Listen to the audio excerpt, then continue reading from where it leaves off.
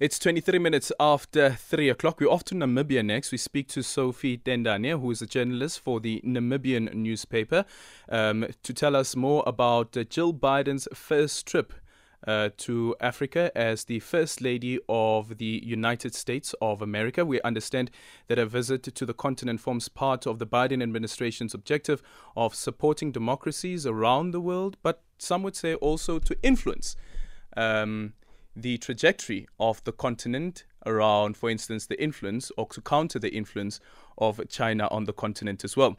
Sophie now joining us on the line. Sophie, good afternoon, and thank you so much for making time for us. What was the reception like for Jill Biden, and what did the opposition parties have to say, if anything at all? Good afternoon. I hope you're having a great day.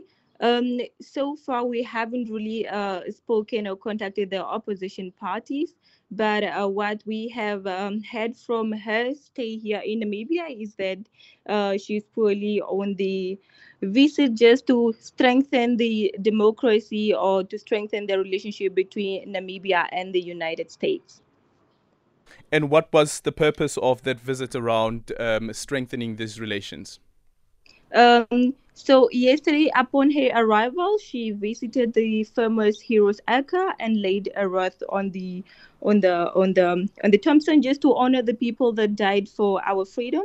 And today, she was accompanied by the First Lady of Namibia. And during the luncheon, she still stressed that they want to strengthen their relationship between Namibia and the United States. And today currently they are on their way to visit one of the American foundation called Hope Foundation that deals with that deals with young adolescent women and boys in different aspects of community, and also a foundation that deals with, that works to mitigate the impact of HIV and AIDS through ensuring access to quality healthcare for vulnerable uh, populations. Yeah. So yes, so as part of her visit, one of the things that she is strongly focusing on is saying that she just wants to build a good relationship between Namibia and the United States of America. And what did the First Lady of Namibia, Monica Gengos, had to say?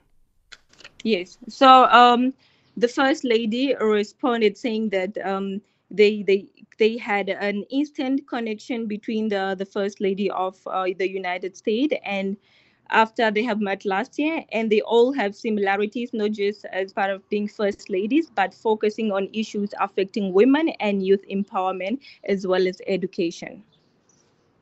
Thank you so much for your time. Really appreciate that. That is Sophie Tendane, journalist for the Namibian newspaper in Namibia, on Jill Biden's visit to Namibia. After this visit in Namibia, she'll be off to Kenya.